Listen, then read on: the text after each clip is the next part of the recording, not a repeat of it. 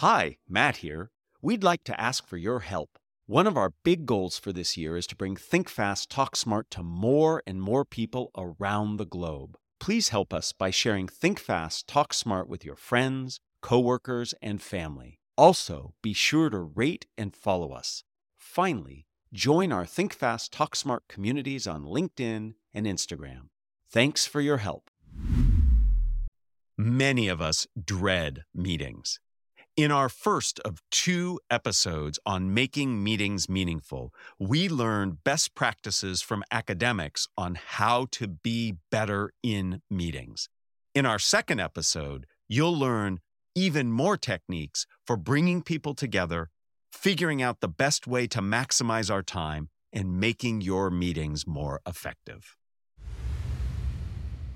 Some of the brightest spots in my day or when I receive an email that says a meeting has been canceled. This is not a good thing. Meetings are important and can be very helpful, yet many are ineffective and a waste of time. By focusing on purpose and outcome, we can make meetings matter. I'm Matt Abrahams, and I teach strategic communication at Stanford Graduate School of Business. Welcome to Think Fast, Talk Smart, the podcast. Today, I am really looking forward to speaking with Elise Keith. Elise is a friend and a very creative thinker when it comes to making meetings more effective. Elise is also known as the Meeting Maven and co-founded Lucid Meetings and wrote Where the Action Is, the meetings that make or break your organization. I'm excited to have you help us crack the code on effective meetings. Elise, welcome. Thank you for having me. Let's do it. Elise, in your opinion, what are meetings good for? Everything in an organization's communication architecture is really designed to channel 3 things, right? We're channeling information, we're channeling attention, and we're driving intent. So of all of the communication channels we have, so your email and your Slack and your asynchronous work and whatnot, meetings are really the most powerful one. So when you say, what are meetings good for, right? It's the one place where you've got the entire group's attention focused on the same information at the same time, and you can channel that into clarity of intent on what happens next. So it's powerful. So meetings are really powerful that way. Absolutely. They're a way of focusing and really making sure that people are aligned. I appreciate that. When is it best to run your meetings in person versus virtually?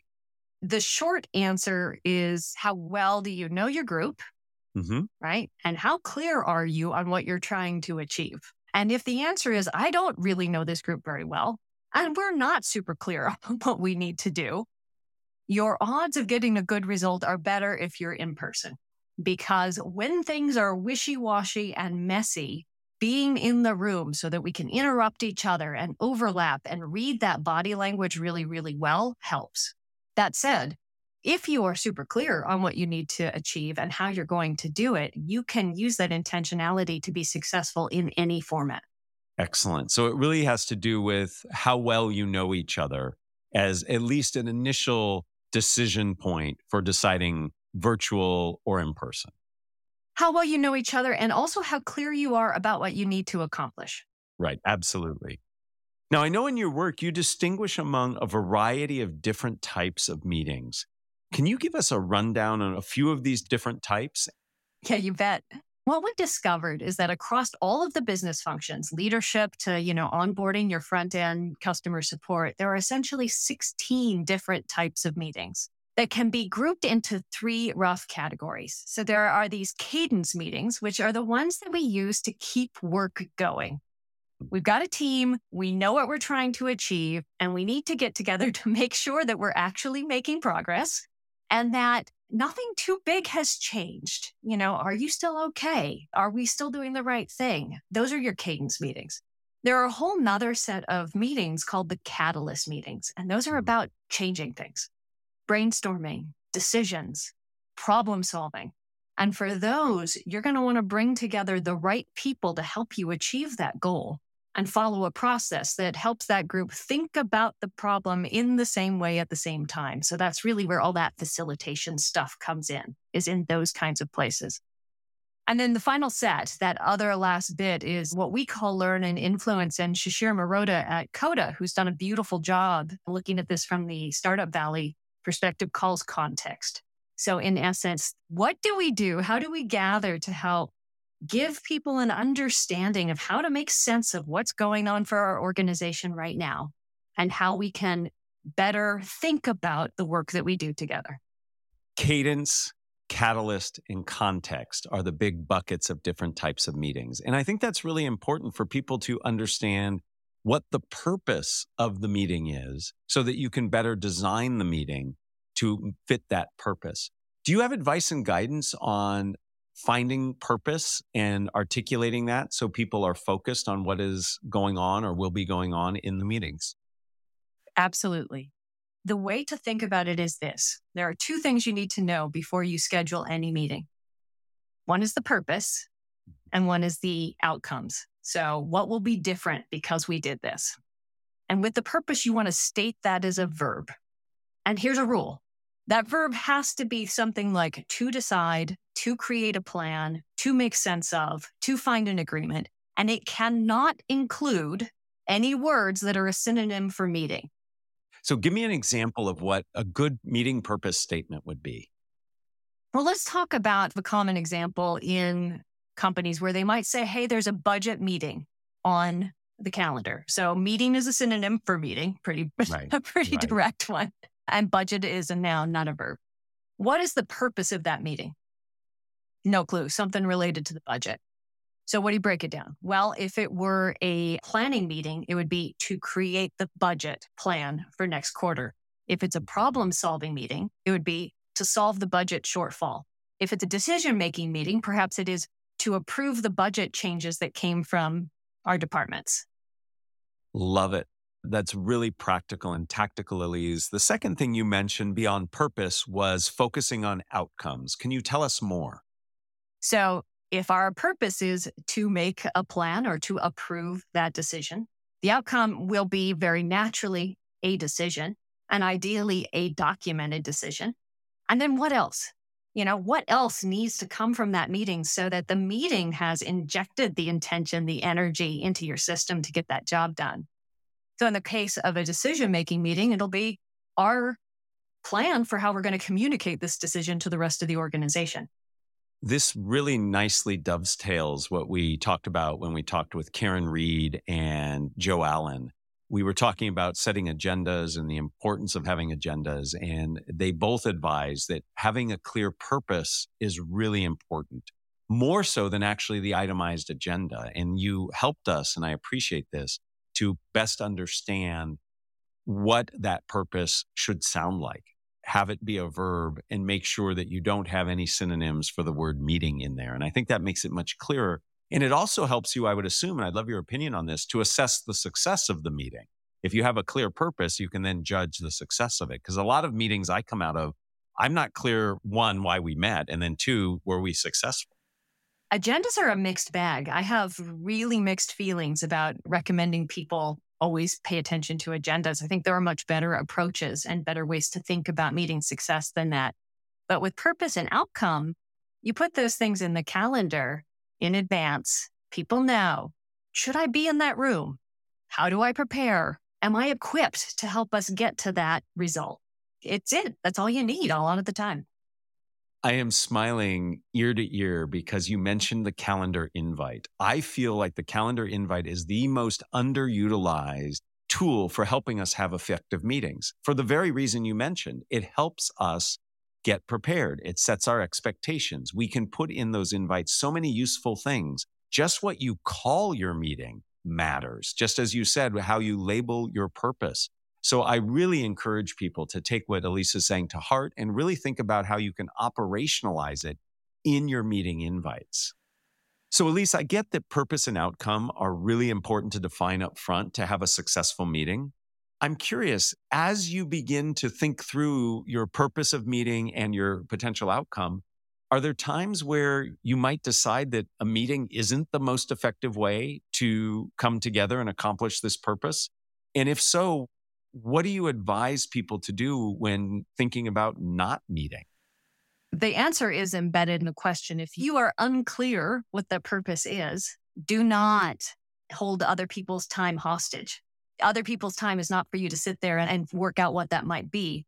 You are not ready to meet. Do not meet if you don't know what the purpose is.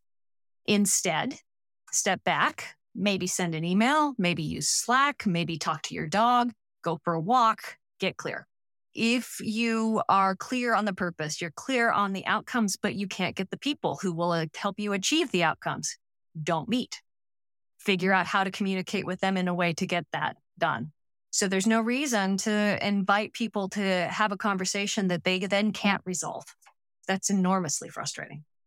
And then finally, if you show up, you know who's supposed to be there. You're clear on what to do. You're clear on what you're trying to achieve. You get there and then somebody doesn't show up. Or, yeah, we all thought we would do this, but our dog died this morning. Like, whatever it is, if you're not in a position to actually be successful, stop. You can't have a meeting of the minds if the minds are not in the meeting, if they're like on their, what they just ran into or their dry throat or whatever. Yeah, that's a great way of putting it. How can you have meetings of the minds if the minds aren't ready to meet? And this notion of being a steward of people's time, I think, is really an appropriate way to envision meetings. Meetings can be incredibly effective uses of time. You can really catalyze and initiate good work. But at the same time, you can waste a lot of time. And I think the criteria that you gave us are really helpful. I have seen you run meetings. You're an expert facilitator. Are there things that you tend to go to just get people to be engaged, to get them off their devices, to get them off of multitasking? How can you pull people into the content? Clearly making it relevant and relying on best practices that work for your team makes a lot of sense. But are there other tools or experiences that you rely on to help engage people? Yeah. And certainly if you're working with a group where you're not so clear or you're a guest, which I happen to be a lot of the time as an outside expert, always show up a little early, show up in advance. You are hosting, you are creating an experience. So make it welcoming, say hello, right? Bring people in. And there's something about when you, especially if you're in a virtual setting, but in any setting, when they see your face and you talk to them right off the bat, you set the expectation that, hey, guess what? You are here as a contributor. I expect you to talk. And you want to back that up by ensuring they're contributing in some way within the first 5 minutes. So come up with activities and exercises to get contribution. And this touches on a topic, again, that we spoke with Karen and Joe about, which is this notion of equity. You want to make sure that everybody has at least an equal opportunity to contribute. It doesn't mean everybody contributes equally, but that they have that opportunity. And especially in hybrid meetings where some are in person and some are virtual, that's important. Do you have specific questions you ask or ground rules you set up to help ensure that people do participate early and often? On occasion, I tend not to use ground rules very often. Instead, I work harder and I recommend that people do things that make it clear in the environment what the natural behavior is. So let's take an early engagement thing that you can do both with real teams that you work with and then as an outside person walking in to lead a meeting. First 5 minutes, hey, everybody, how you doing? I want to check that we're in good shape for this today. On a scale of 0 to 5, how's your energy? With 0 being, oh my gosh, I'm nearly dead.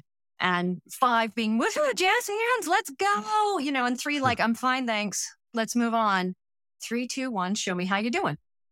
It's a visual. We ask people to hold up hands or type in the chat.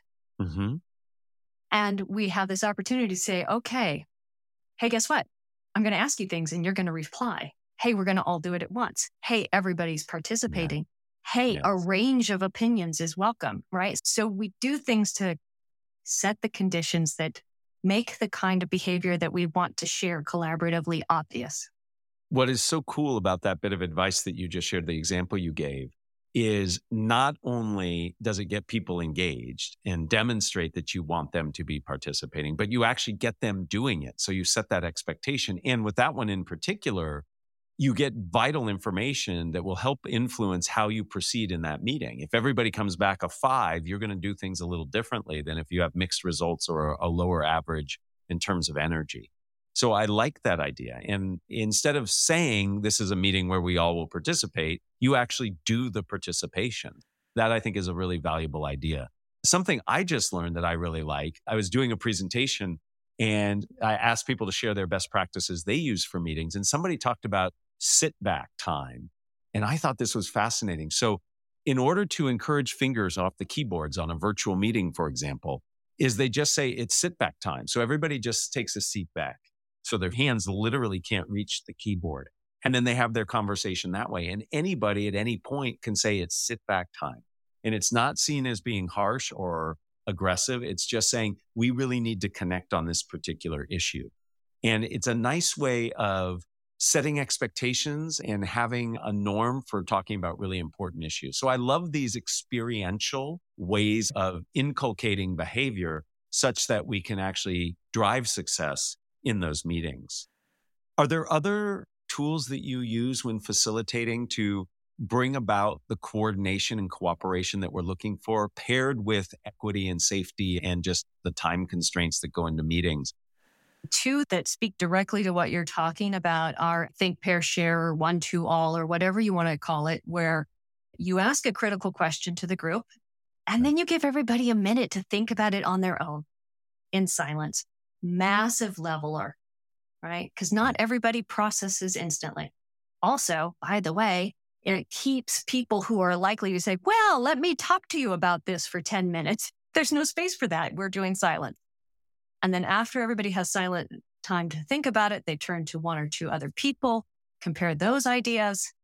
And in the full group, you invite those best ideas to come out. What is one thing that came from your group that everybody else needs to hear?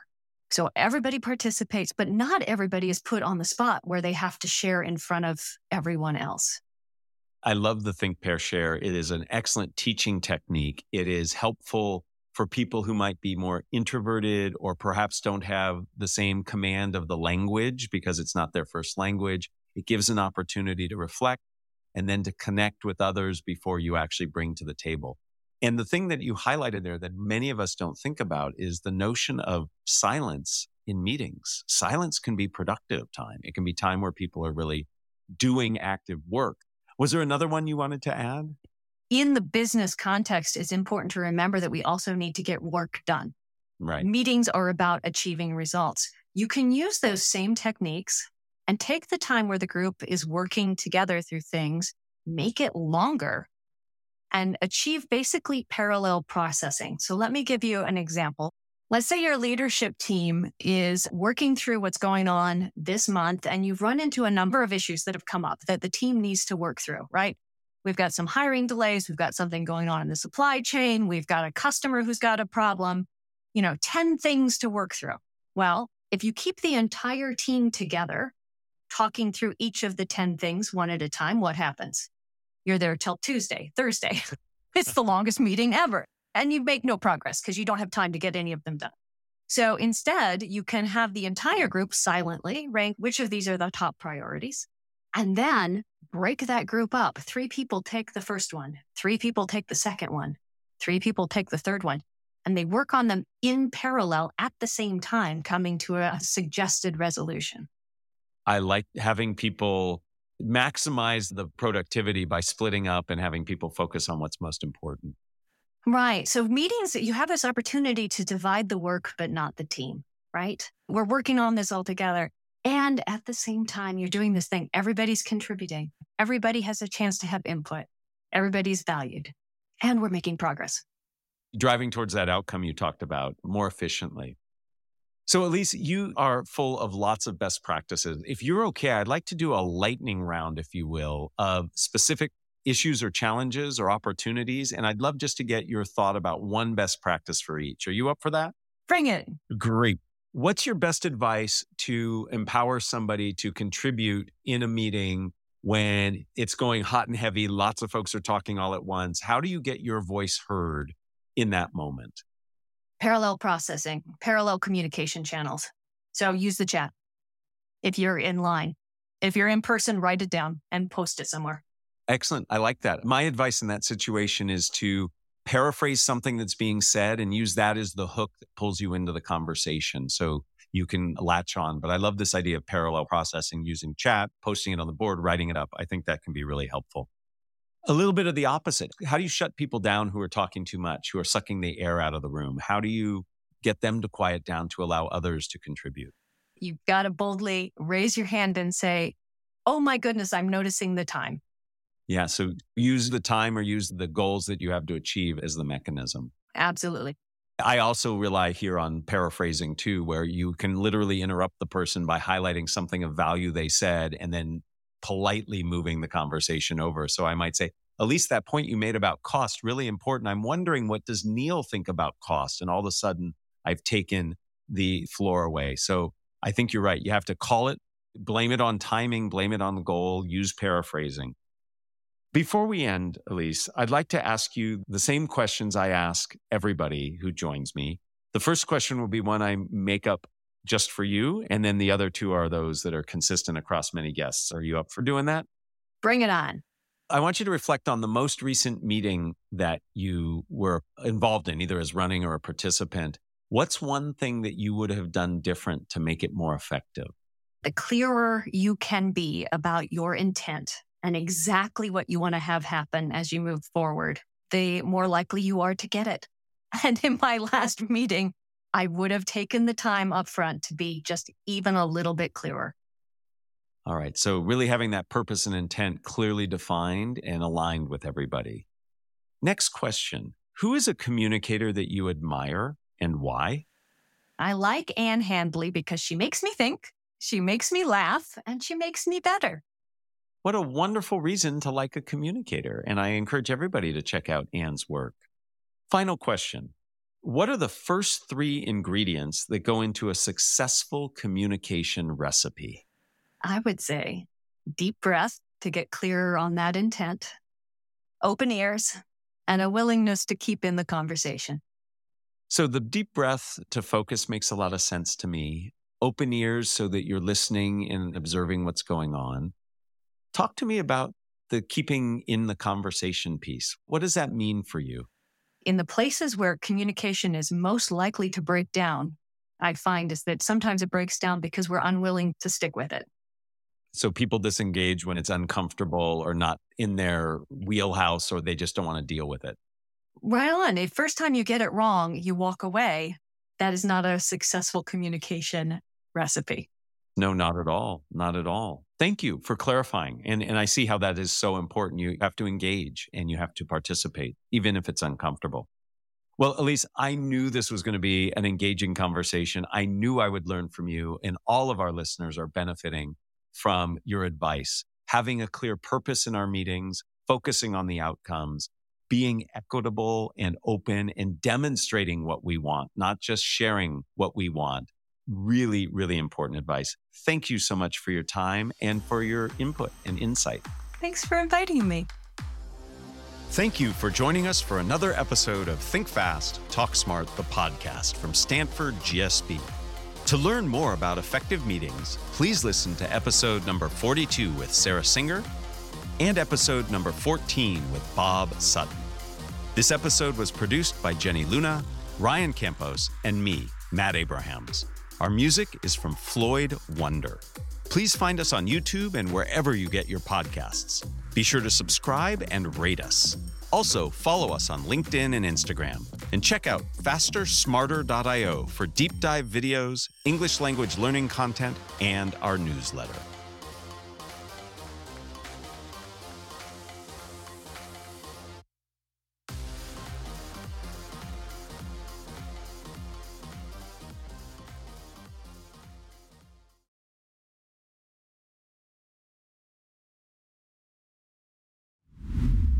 Hi, Matt here.